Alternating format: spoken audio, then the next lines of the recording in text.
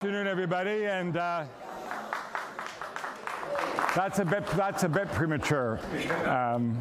Thank you for joining us. My name is Jamie Watt. I'm the Executive Chairman of Navigator and a long ago past president of the Canadian Club of Toronto. It's a good thing they keep everybody's name on, because otherwise my name would have been kicked off that folder you get at lunch. But I wanted to welcome you here to this place, our place, but of course a place where people have been gathering for millennia, some known to us and many, of course, unknown to us. But we do know that people that have been gathering here have been doing just what we're doing tonight. Renewing friendships, sharing some food, and I can see, Dale, some wine, but also learning about differences and learning about living with differences. And they've been doing exactly what we're going to do tonight. And for that, we are grateful. And I think sometimes these land acknowledgements have become about as performative as Katz's attempt at bilingualism at the airport when they've made hello, bonjour, one word. We actually try to do better than that at Navigator. We are on the land, of course, covered by the Dish with One Spoon Wampum Belt Treaty, and we work very hard to live by the principles of that treaty, take what we need, make sure there's something for someone else, and leave nothing behind. And for that, and for the teachings of learning how to live together and live with differences and steward our lands, we say miigwech. Today, I'm very pleased to welcome just a whole bunch of awesome Tainomi Banks, who I can't be more excited to have here with us. But I do have to put another twist to the usual enthusiastic endorsement you would have for such a performance at Pride. And we have to remember what Nemi said, which was, first they came for the communist, and I wasn't a communist, so I said nothing. And then they came for the socialist, and I wasn't a socialist, and I said nothing. Then they came for the trade unionist, and I wasn't a trade unionist, so I said nothing. Then I came for the Jews, and I wasn't a Jew, so I said nothing. And then they came for me, and there was no one to say anything.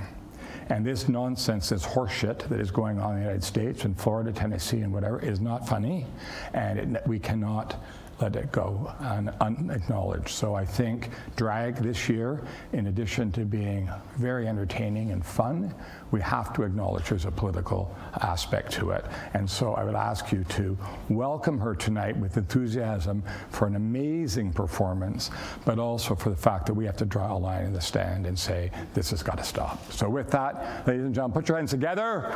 Give a fantastic welcome to Naomi Banks.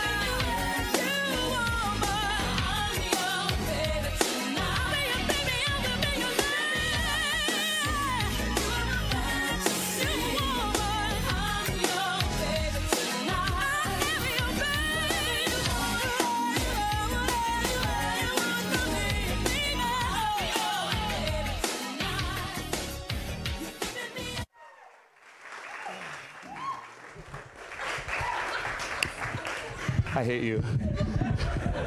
Where do we work? Where do you used to work? What is it? Aldo. Buffalo. No, I was Buffalo jeans too. Yes, honey. Aldo shoes. I would never. No, yeah, we used to Pickering Town Center. Yeah. Before I knew it, you know. I knew I was gay, but before I knew it was fabulous. You know. Oh my gosh, how is everyone doing? Yes. You have a new president. Yes. Where is he? Where is it? That's the man I hugged, right? Oh, anyway, so thank you for having me here. I should have got notes before this, so I don't care. But I love you guys. I hope you're having fun. I have 2 more numbers. Is that okay? You guys have fun? All right, the next number, like that's like club. So for my gays here, like, you know, just let me see a little bit more, okay? Just a tinge more, okay? I know you're conservative, but like, come on. Like, my penis is in my stomach. You guys are fine. All right? Play the next track. Thank you.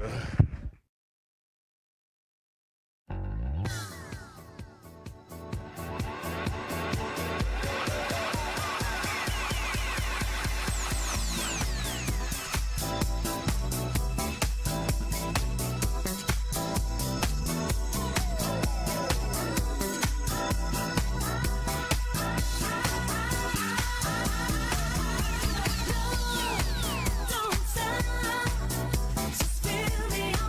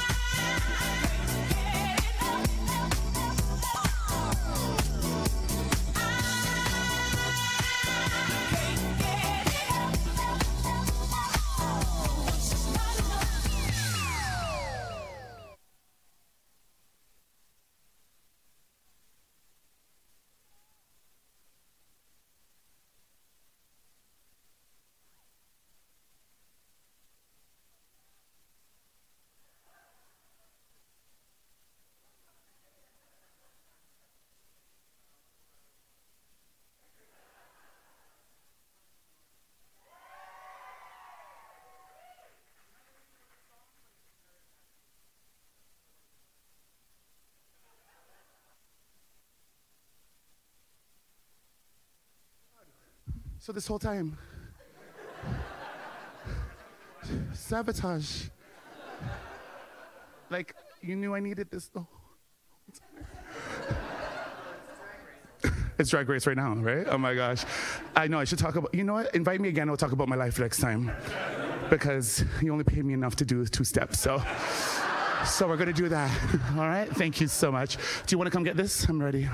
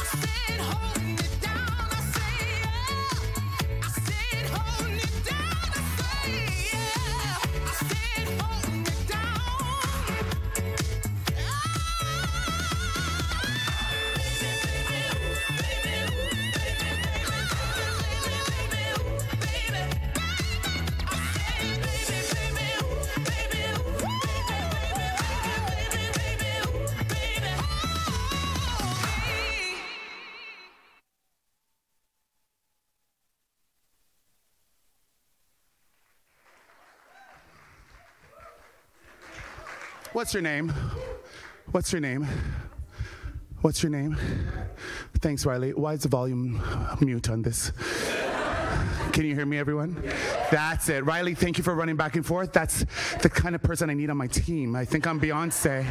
I do think I'm Beyonce, and I need people running, all right? Next time I come here, we're going to get Beyonce fans, okay? Like real fans, the automatic ones, not those fans, the crazy ones, right? Where they, oh my God, slay it, slay. I don't need none of that. I need to be actually cooled off. I want to say thank you so much for having me here at the Canadian Club, and whoever the new president is, amazing to you. I don't know. Wait, are you the ex? And then where's the new? You, Joe, hi. Oh my God, did you see what I did for you? Think about me, okay? Because I need things sponsored this year, honey. Okay? It'll look good on some voting scheme, whatever you're doing, okay? Okay, honestly, everyone, I am Tainomi Banks. Please follow me because I'm the one and only. And I love you guys. I'm going to come back when I dry off. Maybe a drink.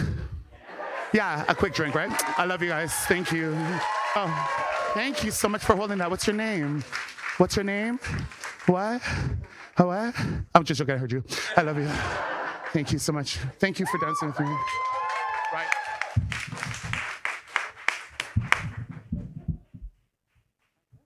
Yeah. Okay, Toto, we are not at the Pickering Town Center anymore. Wow. Good evening. My name is Tanya Van Biesen. I'm a proud executive member of the Canadian Club of Toronto, and I'm so delighted to host this very special event and to welcome all of you. So thank you for being here. Amazing gathering, beautiful venue, wonderful opener. Thank you, Tainomi Banks. And Jamie, thank you. Where are you? Are you here in the room? He's working. Okay, well, I will just say thank you to Jamie Watt for his continued leadership and generosity as our host for this event, which he has done year over year. His impact on the club is felt deeply by all of us. He has, as he indicated, he was part of the executive of the Canadian Club, and so we're very thankful to be here tonight.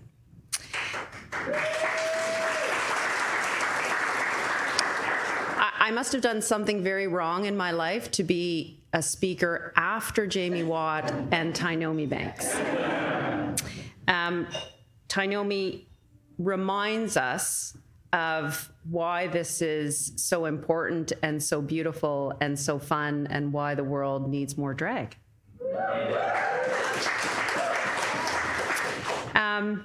I would like to thank our sponsors. First of all, TD and my partner in crime, Scott Belton, who is not here, but he was the one who made the Tainomi Banks performance possible. So thank you very much to TD.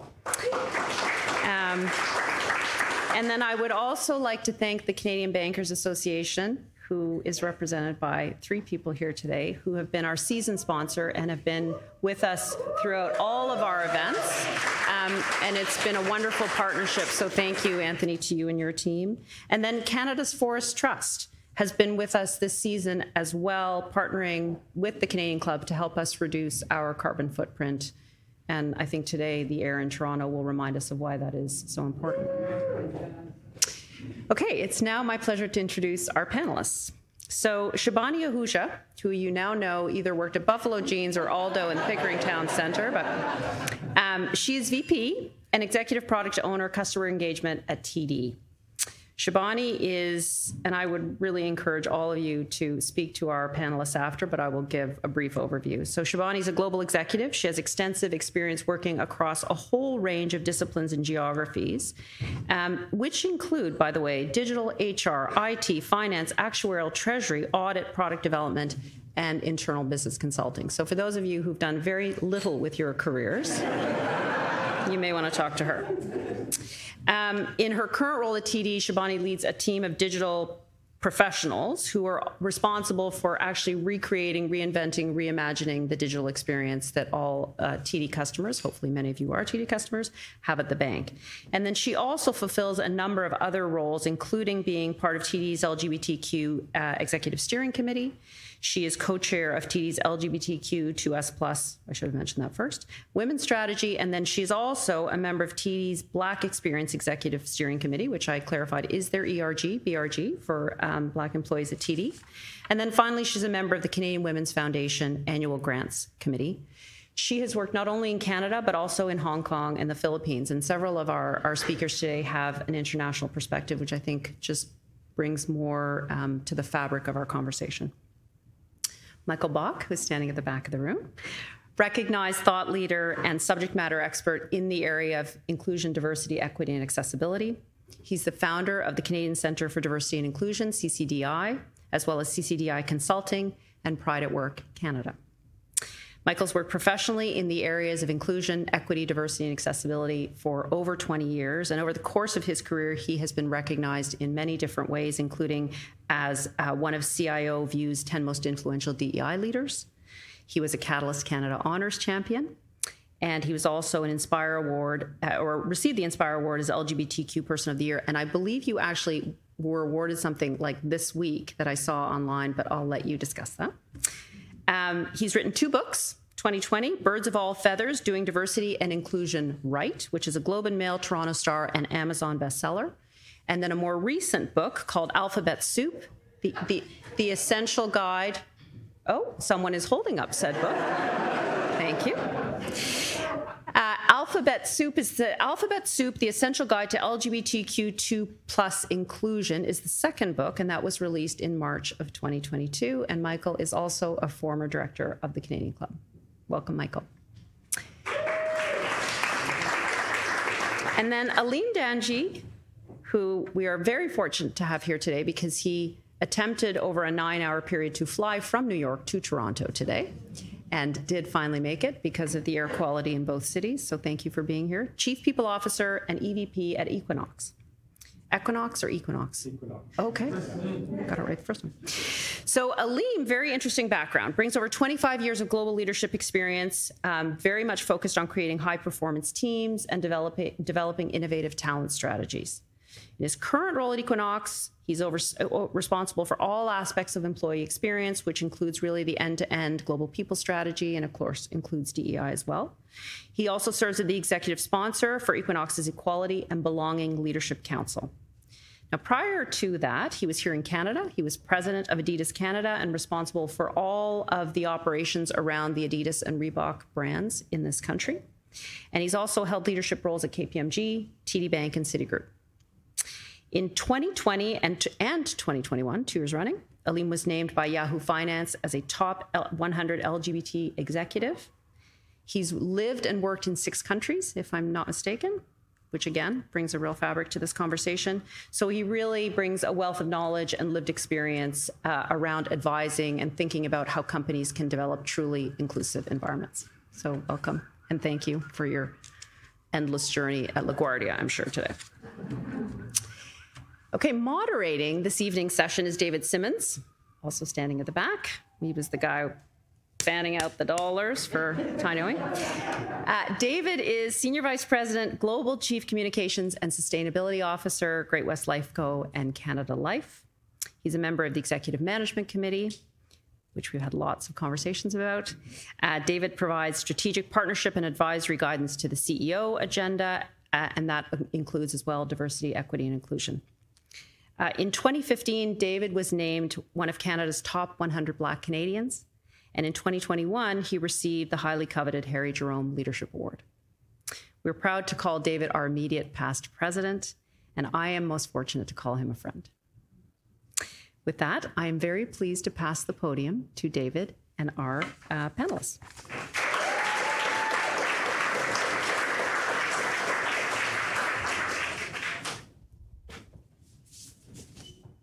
Thank you, Tanya. Hit the track, DJ. It was just a joke. That was a joke. Should I tell you now or later that I like to sit in the middle because it catches my better side? Just kidding.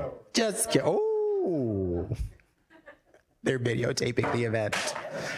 Hold on, give me a second. This is one of the only Canadian Club events where you can drink. So Katie Duchek, who's in the audience, would tell you I take advantage of that from last year. Don't you, Katie? 1 second. Who's excited? We're thrilled to be here. I'm going to sit down for a second, but before we start, I just want to reinforce the importance of tonight. When I saw Tainomi come in the room and the joy on people's faces, despite me knowing how you identify, how you live your life, what you do in your bedroom, that joy that we saw today is why we have to continue to fight. And this is a fight. This is a fight. I want to remind everyone, and I thought about it, I thought, you know, I'm so grateful to Navigator for hosting us, and I want to be thoughtful and respectful of their space. I thought about, do I tip a drag queen at Navigator? Yeah. And I thought to myself, yes, Jamie would want me to tip a drag queen at Navigator because we have to thank a Black woman. We have to thank a Black trans woman. We have to thank Black drag queens. Why? Because this journey started because Marsha P. Johnson decided to pick up a rock and throw it at Stonewall and say enough is enough. So every time you see someone like Tainomi, reach in that pocket and tip a drag queen. Thank you, Marcia. I also, before we get into the panel, want to thank builders. Tanya extended the thanks on behalf of the club to Jamie and to the Canadian Club. Jamie is not one for fanfare. He is not one for obtuse thanks and fanning and fawning. But let me say that Jamie is a builder. And oftentimes we don't articulate the building that he has done. So let me remind you that he has built much that we need to be thankful for. He built Navigator, a firm that is highly respected around the world for the advice, the care, and the protection it gives to individuals when we have opinions that may not be mainstream. If we think about the work we do and the conversation we're having, the skills and the ability that he proliferates helps us have that fight. He's helped build institutions like the Canadian Club. Jamie was the first openly LGBT president of the club. He recruited Michael Bach to the board of the club. And I'll tell you, Michael's way more gay than Jamie. And because of Jamie, I was nominated to the board of the club along with several other LGBT directors. And now it's commonplace. Joe gets to put up pictures of the club at diversity. And we're so proud of, we don't have to count anymore. We don't have to track. And that starts because someone had the courage to build. He has built institutions that came in from the margin, like Casey House. This weekend, I'll be in Stratford seeing the production of Casey and Diana that commemorates the Princess of Wales' visit to Casey House. And the importance of that moment is a reminder of the importance of pulling things in. And I have to say this, and I see many of his colleagues in the room, Jamie has built leaders that have gone on to be in rooms and in spaces that we were formerly not welcome in. And I remember when I left this firm 15 years ago, he said to me, your presence is a reminder of our protest.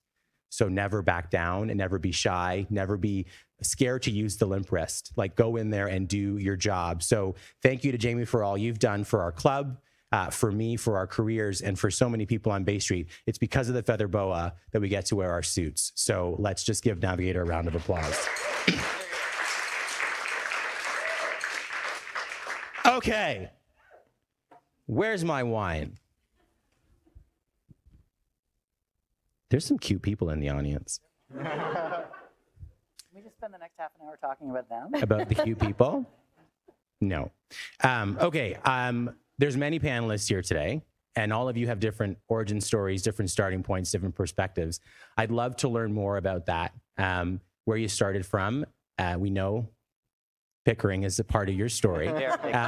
And what you're doing here today. Why don't we start with you, since we know that Pickering Town Center is an important starting place. It all started in Pickering Town Center. No. Okay, origin story. And I'd ask David, what part of my origin story should I start from? Because I've got branches and branches of my story. Simply put, I'm born in India, raised in Toronto. My mother's Muslim, my father is Hindu, and all of this comes into play into the intersections. I often say to people, I'll bet you that I am the most uneducated in this room. And I say this because I went to U of T, but I was poached in my first year, and so I never looked back, so I have a high school education. All of this builds. That meant I started my career 4 years earlier than the rest of my peers and many others around me, and I didn't have the gray hair to help me look a little older than I was then. Wore the fake glasses to look a little older, so ageism. I'm brown, I'm female, I am part of the 2S LGBT community, I'm a bisexual, which that in itself within the community, outside of the community, has different experiences, and I'm sitting where I am despite all of that.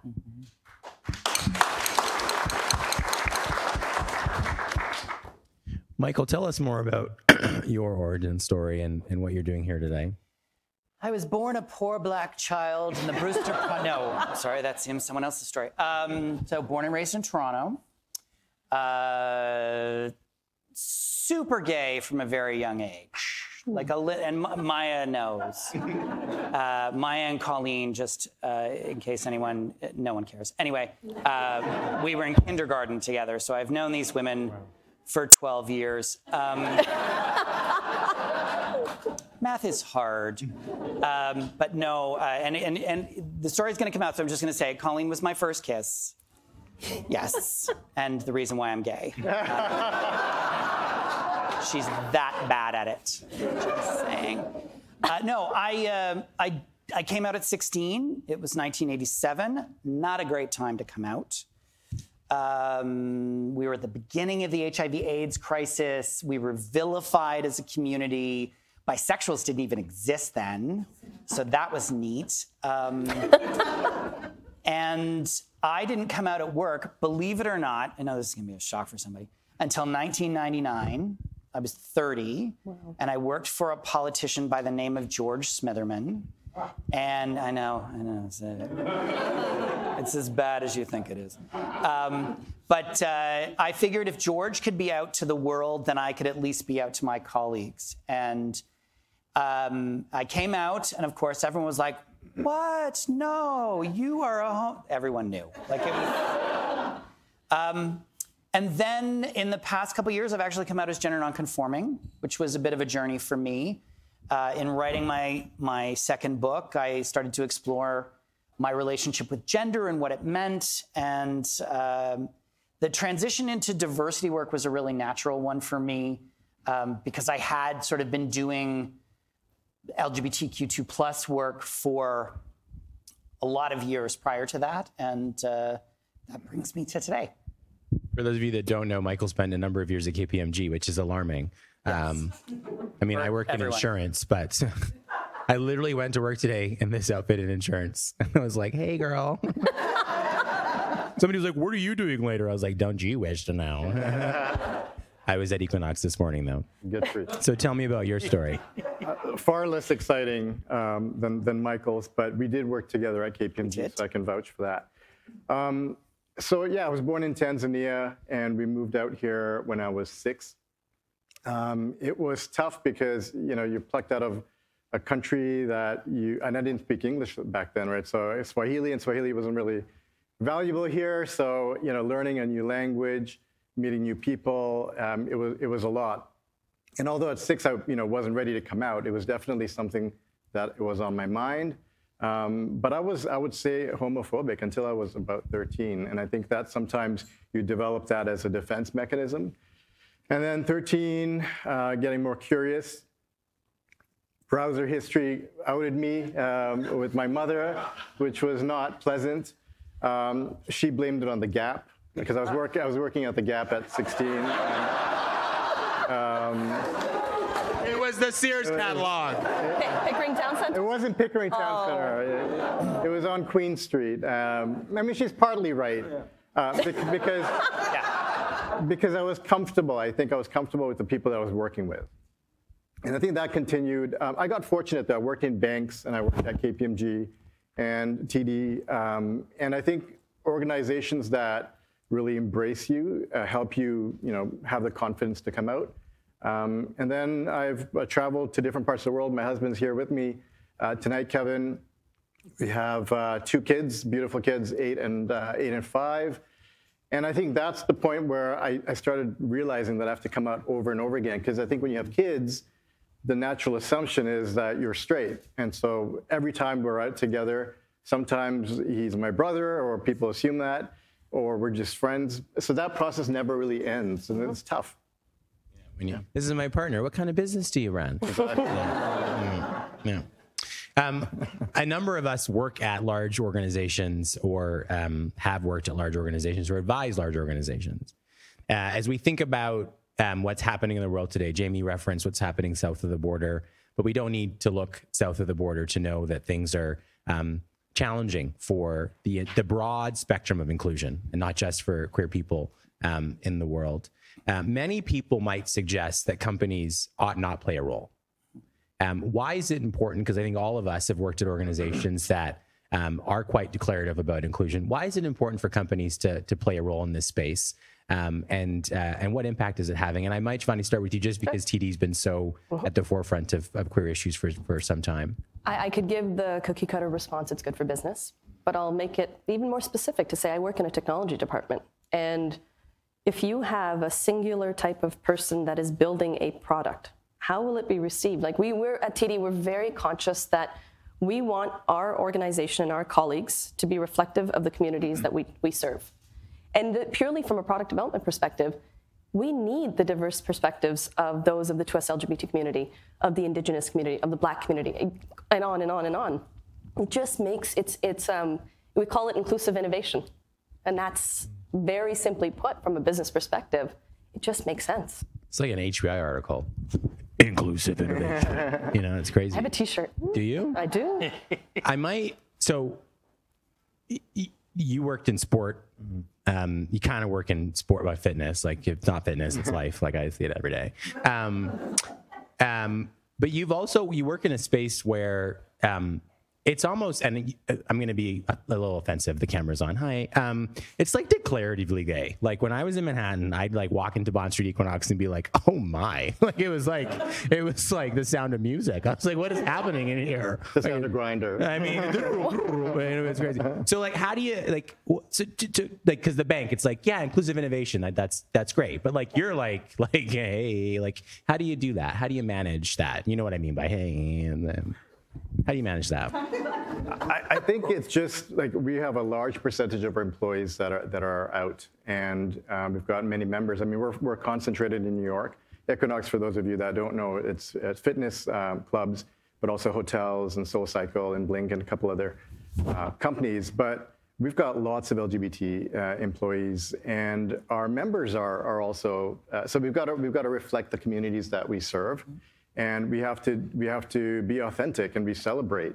So there's many times we're in states, i.e. Florida, where members have complaints because we've got trans employees, and it's important that our employees feel that we've got their back. And so if there's a concern there, we will actually house cancel a member, even though they've been with us for 15 years, 20 years, and they spend a ton of money. Because if you don't have your team's back, there's no way that they're going to feel confident and be able to give back to the community. I think that's an important point. Michael, I'll ask you because you probably have the loosest leash on the panel currently. What happens? The point he's making is that I'm sleeping with my boss. Himself. I'm self-employed. Yeah. So. Amazing sets. Michael. Michael is a past executive member of the Canadian Club.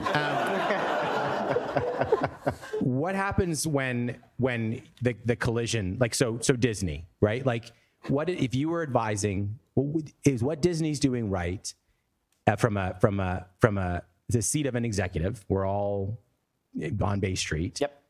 Give me the advice. Like, how would you advise a company that has to confront an issue like that in today? Yeah. In all seriousness, I think we're a bit of a pivotal moment. And Disney's a perfect example. Target is another one. Yeah. I think Disney is doing the right thing. They're fighting back. Yeah. They've drawn a line in the sand. Could they do more? Absolutely. But I think they are doing the right thing. They are being bullied by, we're on television, so I'm not going to say the words, the line. And they're being bullied because of their values, and they're standing up for their values. I think Target is doing absolutely the wrong thing. I think their response was horrible. I think their response previously was horrible. If anybody doesn't know it, 2010, you can read it in my book. They have a fair weather relationship with the 2S LGBTQI+ communities, and they are not living their values in this moment, where they are taking items out of stores and they are trying to make some very loud objectors who are in the minority ultimately comfortable. And you don't get to have it both ways. Yeah. That's ultimately what it comes down to. So let me challenge you a little bit. Please. On the minority point, because it's safe for us to do the right thing when it's a chorus of people who are on the margin. And it's safe for us to convince executives and boards to do the right thing and say, well, they're on the margin.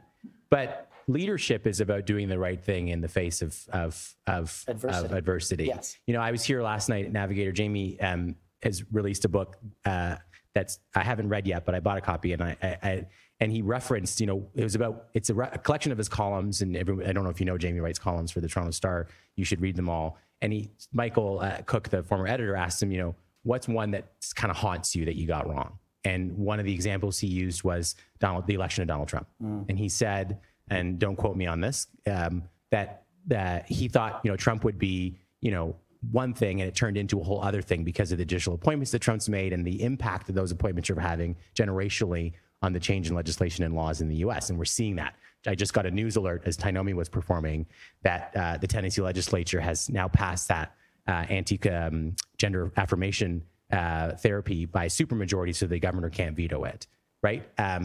So I say that to say, what do you do when it is the majority? Like, do companies have to play a role? Like, because I'm at Target, shareholder value, all these sorts of. How do you push back against the argument that it's the majority? You got to go with the majority.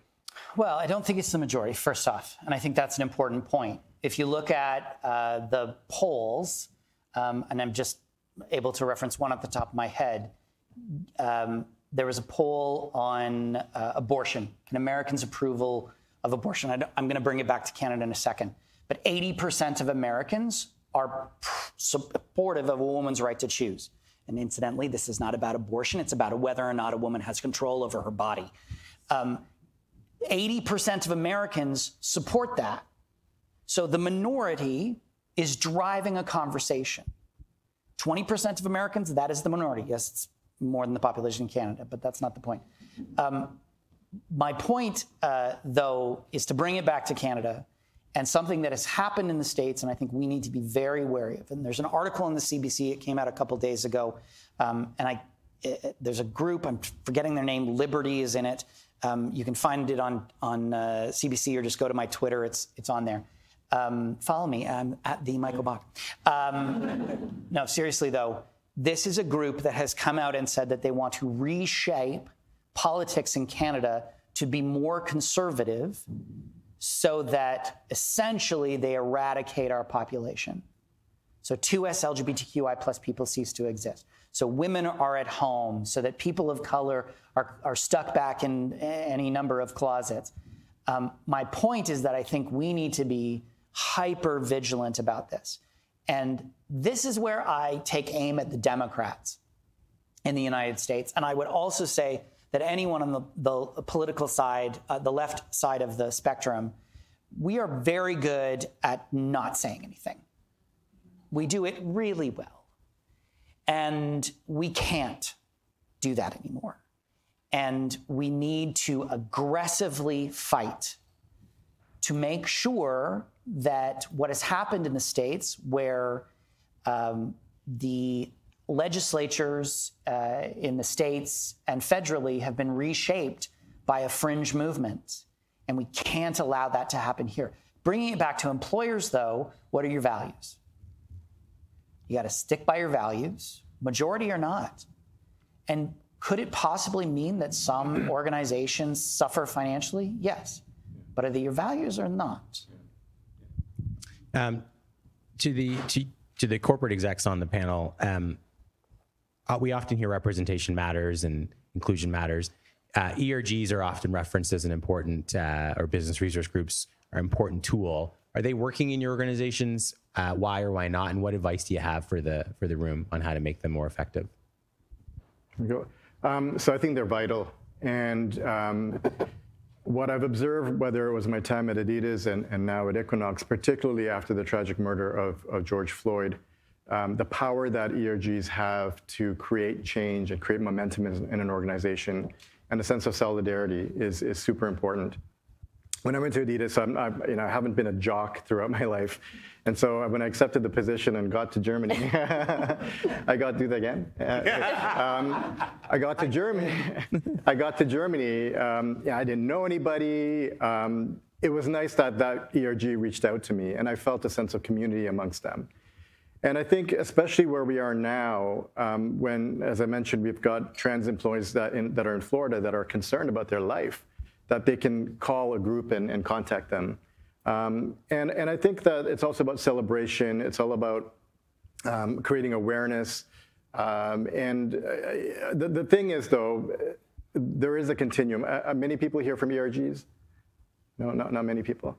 I think that there's a lot of concern around cancel culture, right? In Canada, the US, and ERGs, when they focus so much on the activism side, and I think activism is important, but it's got to be done constructively.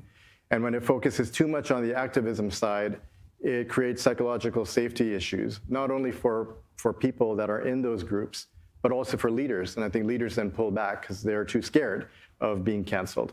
And so you get divisiveness inside of an organization. So I would encourage ERGs to focus more on carrying the culture, understanding where their advocacy can actually help improve the work experience and connect back to the member or the consumer experience. Do you have any advice? I do. I've had the benefit and privilege of working at ERGs at various stages of maturity, to the point where in my previous organization, it was a conversation of, do we raise a pride flag or not? And we were trying to build an ERG from scratch. And so I've seen what it can do to help bring people together, to now where we are at TD, which is very progressive. Like our ERGs are like top notch. But I think about the value that they bring. So you had mentioned it. That I chair our 2S LGBT women's committee. That's an enterprise committee. And that's one thing because I'm a part of the community. I also chair, for all of technology, our Black Experience Committee. And what I'm seeing is, so a few good things and a few things that I watch for and I'm worried about. The great things are the conversation that's shifting is, like, ERGs, you're focused on representation. That's great. That's important. What you measure gets done. But we've started to shift the conversation around what's the measure of success from the eyes of executives who we want to come in and be allies and supporters of these ERGs. But are we also equally looking, and this maybe comes to a bit of what you're saying about, equally comes to what is the eyes of in the eyes of success of the members of that ERG? Like, it's not just about promoting every single person in that ERG, that's a member of the community, to the next level so we can get a representation numbers. That's not success. So we've been spending a lot of time with the actual members to say, what's success for you? What do you want from this? Is it learning opportunities? And we try to balance in our ERGs to look at talent development, talent attraction, community. TD's philosophy is the 3 C's, the customer, colleague, and community. And so we try to anchor our ERGs to say, are we having an equal focus on customer, colleagues, and community? To what concerns me about ERGs is a bit of emotional tax. Mm-hmm. And I'll speak about this particularly from the Black Pillar, but it is also from the 2S LGBT community, is that there is the people that are members of the community that are trying to get the attention to say, please treat us with equality, are the same members that are having to constantly sit on panels, that are same members that are constantly having to put on a dog and pony show. They're the ones that are showcased in the videos that are meant to be an emotional piece, constantly having to be vulnerable, having to be raw. And so some of that there's a fear that the executives on the outside that are meant to be allies are going, okay, here we go again. And then internally, members of the community are constantly having to put their blood, sweat, and tears to help try to drive movement. And so this is where we're spending, again, a lot of time to say, what can we do to build organic allyship, organic support, where through storytelling is one thing, but where can we have more allies in chair positions, and that's okay and that's welcome. So I am not Black, but I chair the Black committee, and I've spent a lot of time with my committee to say, why have I done that? And I've done that, and I say it openly to encourage others. I identify as I do, and I've shared how I do. I always wanted allies. I always wanted people to help lift me up. I've reached a point in my career and in my personal confidence to say, well, what am I doing as an ally to others? And so it's for that reason that I actively put up my hand to say, I'd like to chair the Black committee. And I think it's actually easier for me because I am not someone that is Black, that when I go in and I talk to our C-suite, it is from a point of independence, not a personal benefit perspective, that I'm speaking on behalf of the Black community. And I think that that's an interesting one, because at first there was resistance to say, you're not Black. You don't know my experience. But at the same time, now there's a huge welcome to say, you can say the things that I can't say because it would seem like it's very selfish. Yeah. In my previous company, we used to co-chair all of our ERGs, where we had one identified co-chair and one allied co-chair, and it was a huge benefit. I was involved in both the Black ERG and the LGBT ERG, and it was a huge benefit to have that person to say, you go in and push that issue because I'm exhausted. Like when George Floyd was murdered, I was like, I can't do this right now. Oh my gosh. I'm going to have my colleague do it. That's good advice. We are out of time. Like, I've already gone over, but everyone's having a good time. I might take 1 or 2 just questions from the audience if there are any, but if not, we might go to, and if there are questions, 1 question, yeah. for those who have the next generation of young people that are coming up who identify as 2S LGBTQ plus, just comment on what do they have to look forward to and what are the barriers that they're still going to face? Why did everyone just look at me?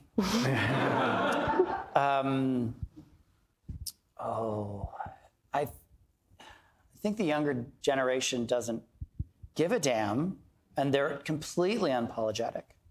There was a Gallup poll that looked at self-identification of sexuality and gender, and then cross-segmented by age. And what they found was that the traditionalists, which are largely over 80 at this point, like 1.2% identified as 2S LGBTQI+, and it was over 20% for Gen Z, which is they're I think 18 and above, 18 to 26 at this point.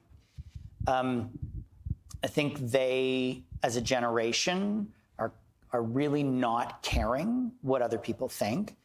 I worry, though, that they're going to run into the wall of reality, and life is going to kick them in the teeth. And as much as they were in a safe space in their high school and their college and university to explore their gender and their sexuality, they're going into a workplace that is not going to be as accepting. And I'm very concerned about that.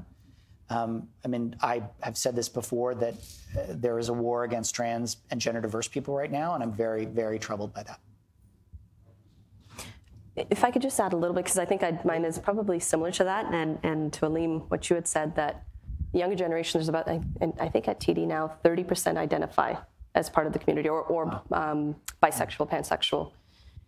And the piece, when I speak to the younger generation, I love saying that there's a younger generation other than me. This is so cool. Isn't it? I'm a millennial. Just want you to know. I mean, yay. It's the piece around when you speak to the next generation, it is very activism mindset. Yeah. Yeah. It is very combative. It's very much so, I will show them. And that worries me a little bit, to say we've made a lot of progress by actually inclusivity being both ways.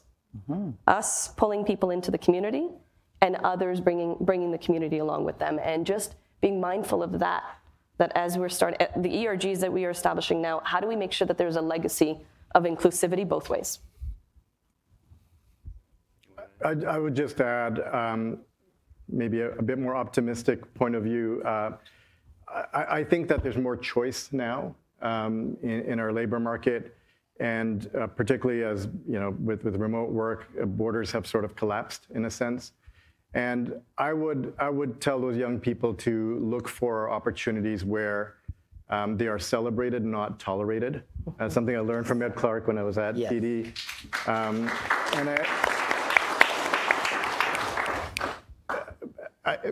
I think they have power, and they should seize that power, and they have social media, and they should use that as not a weapon, but as an opportunity to elevate themselves. Yeah. Nice. We'll do Katie and Anthony, and then I'm going to call it because Tainomi wants a drink. So as a mom of 4 kids, I totally agree with you. The next generation will not have tolerance for what we're dealing with. And I think the fundamental difference is our children. I have 4 children. I'm a mom of 4 kids. And they were raised in the age of the internet, which is completely open. Open to explore, open to be. Versus we were all raised in a fixed mindset world of religion, rule of law, your physical community, etc. My question, and you've touched on this in the last part of the conversation, is around your own emotional well-being. So how do you decompress? How do you not take on the emotional burden of the world or of all of these issues, so that you can remain your best self and the most grounded self that you are? How do you care for yourself emotionally? Honey motherfucking Dijon. For me, I've found fitness to be really important. Mental health, anxiety. I mean, my dog knows far too much about my life, but he won't repeat it. But I think finding an outlet to invest in yourself is super important, whether that's fitness, whether that's cooking, whatever it is. prioritizing yourself is important. If you can't be strong yourself, you can't really be there for others as much.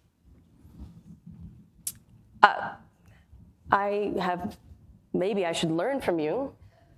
I came home from speaking at a Black event last night. I came home and I cried. I don't actually, I let my emotion, so I give myself the time to cry. I do, way too often. But I use that as my fuel as to why I'm doing this. And then it's just that one email that comes from that one person, whether they are part of my community or the community that I'm supporting, that says, here's what you being on a stage, being vulnerable about talking about your health issues or this or that, made this, people coming out to you and saying, I came out because of you. That's all it takes. So find the moment to cry, invest in Kleenex, and use that. I use that as fuel. A drink. No. That's a terrible message. No, I'm very careful about taking care of my own mental well-being. I would say that in my 20s, I was a very angry human being because of the homophobia and transphobia that I faced as a young person. It propelled me to do the work that I do. But that is only going to take you so far. And so now I do a lot of self-care. I have learned to step back and not take on other people's issues. I got old, which is other than, You're not a millennial? But I'm not. Bitch. That was some shade. You know. I'm a Gen X. I got old, and that actually, in all seriousness, I stopped caring. If you have a problem with the fact that I'm gay and gender nonconforming, you have a problem. I do not. I might just add one thing to Katie's question, because I think it's important. We shared earlier, you shared your background as a Hindu, with a Hindu parent. I was raised in the AME church. I talk about that very often. And I haven't let go of my faith and owning my racial identity and my sexual identity. And that is so important because it's mine. And I think whatever is yours, when you come into this world, you ought not let someone take it from you. And so whatever that is, hold on to it. I was in Fire Island a few years ago, which is so wonderful. We were working out at the gym, and we went back to our house, and I was reading Dancer from the Dance. I recommend you not read Dancer from the Dance in Fire Island. But there were 8 cisgendered, male-identified gay men in a pool, fully clothed, well, in Speedos. And we were talking about how we were self-actualized. We were all in leadership roles or running our own businesses, had partners and families and these types of things. Well, I was a little, whatever, it's fine. And I started crying in the pool, to your point. Yeah. And 7 other men who I care about deeply held each other in this pool. And we talked about, because Dancer from the Dance was like wet and page ripped, it was like a movie scene on the pool deck, that experience that we were having all on prep, thank you, Gilead, was stolen. I knew I'd seen this movie. But it was stolen from a generation. Yeah. And that because of that, the privilege that we had, and we were racialized, the privilege that we had to continue to give each other that communion, as I would call it, because of the experience I had growing up. So I would just say to all of us in the room who are queer identified, don't let the world take those spaces and those experiences from us. Because as Jamie said to me once, our presence is a reminder of the power of protest. Yes, yes. So I have a question either for Michael or Alim. So I spent 8 years living in the US and just recently moved back to Canada. And I have a belief, but I may not be right because I'm not a lawyer, that there are greater rights for people in Canada than in the US from the 100%. And so when we talk about that war, one of my concerns, I'm not sure there's people listen to the Front Burner podcast, but on Monday, they covered, what we were referring to. Yeah. Anyway, it's crazy that there are people in Canada that are trying to import this stuff. So Michael, you talk about the fact that we need to be prepared for war, but what do we need to do? Because I don't want that stuff creeping into this country, because this country is an amazing country. So just any advice to help us get activated and support that? Guns. No. Drag queens with guns. Oh, wow, that would be messy. No, so you're right. In most states, you can be fired because someone doesn't like your tie, let alone being 2S LGBTQI. There's no protections under law in the US. And absolutely, there is a desire by a fringe minority that wants to import that into Canada. I think we have to be proactive about it. We have to be engaged. How many of you have engaged with a City of Toronto politician, whoever you would vote for, who's running? How many of you have engaged? That is not enough hands.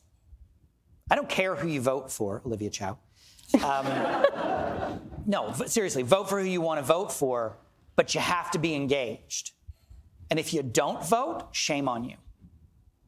That's the only real fulcrum we have to affect change, is to be involved. And if you're not involved, you have to accept the consequences. We're going to drink, Katie. We're going to drink, Katie. Don't. Last word I would just say is don't take your rights for granted. Hello. I think rights can Amen. be taken away. Absolutely.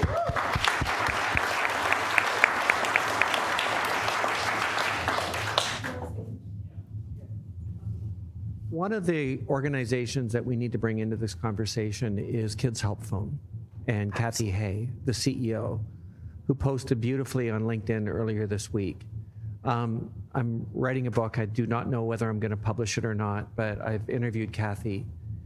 And of the 14 million calls that went into Kids Help Phone, which is Canada's suicide youth prevention line, 54% identify as LGBT. Wow. Sad. That's the fact. And 68% of their text line identifies LGBT, so I think you're right. Let's do something about it. I think that's the lesson from today. So thank you guys for being here, here with us to celebrate Pride. Thank you to our panelists for joining us and sharing their stories so openly and authentically. Thank you to the Canadian Bankers Association. Anthony, thank you for your partnership. It's incredible. We appreciate it. Thank you to Tainomi. Thank you to the club. Thank you to Colleen, staff, the AV team. I'd like to remind you, because I have to remind you, June 8th, we have our Energy Future at the Royal York. Will be hosted by Joe. And on June 13th, John Ferguson, the president and CEO of Purelator, will be with us again. I would also like to thank our host for today, our partner, a friend, a colleague, Jamie Watt, and Navigator, for hosting us today. Jamie, I'll welcome you back to close us out. I think they're going to have to reprint the Guinness Book of World Records for the most thank yous. But having said that, we really have to thank the amazing David Simmonds. Right?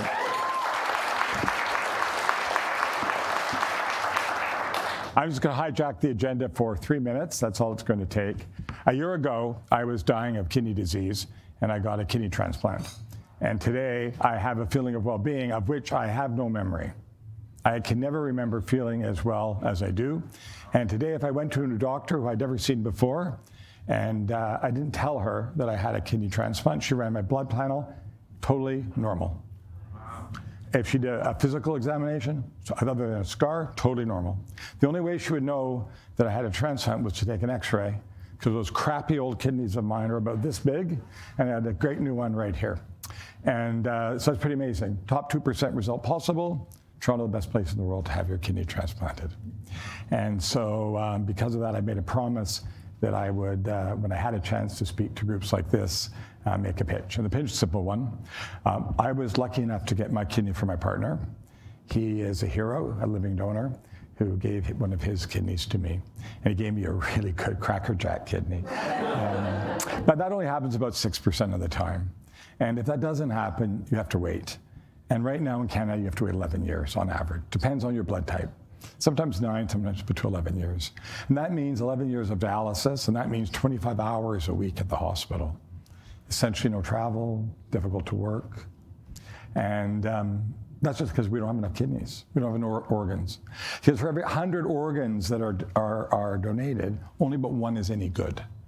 Because if you think about it, most people are old or sick, have cancer, whatever, those organs aren't. It's really only catastrophic death that produces organs. And when they put helmets on motorcycles, the drivers, the available organs went down. So we simply need more organs. And so if you have religious objections, and I know some people do, if you're weirded out by it, and I understand that, but if you don't, would you take 2 minutes and go to beadonor.ca?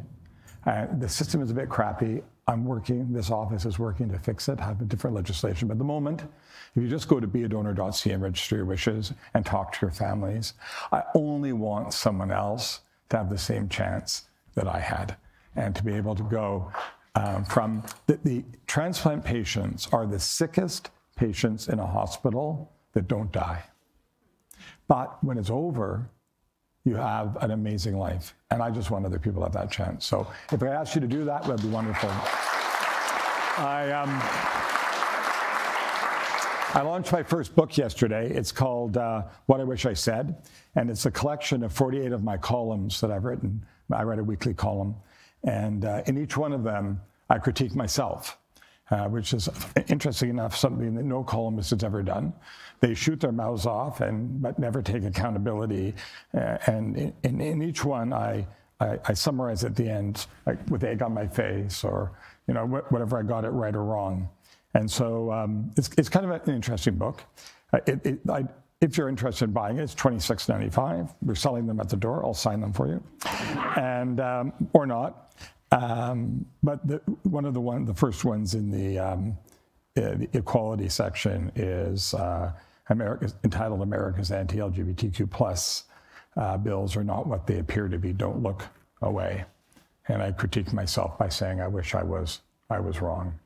I won't take your time and read much of the book, but if you'd let me read you the last four paragraphs. And the last 4 paragraphs of the book go like this. Paul Dewar, by the way, for those who don't know, was a very well-known New Democrat and very popular New Democrat member of Parliament in Ottawa. He represented Ottawa riding. And this is what I write in the last 4 paragraphs of the book. In the late Paul Dewar's final statement to Canadians, he's told us that he saw his illness as a gift. I never truly understood his words until I was lying by myself in an ICU bed with an IV tube in each of my arms. But now I do. The finest gifts fill you with a sense of awe, humility, and renewed purpose. And today, I have a new life because the man I love risked his. You can't quantify this feeling of gratitude or touch it or hold it in your hand. You can live your life out, though, with humility and renewed purpose and awe. You can give back, you can tell your story, and you can keep the gift alive. So thank you very much. $26.95, all the proceeds. Here's a pitch. All the proceeds are going to the Center for Living Donation. All my royalties are going to the Center for Living Donation at UHN. So thank you very much. And thank you for letting me. Beadonor.ca.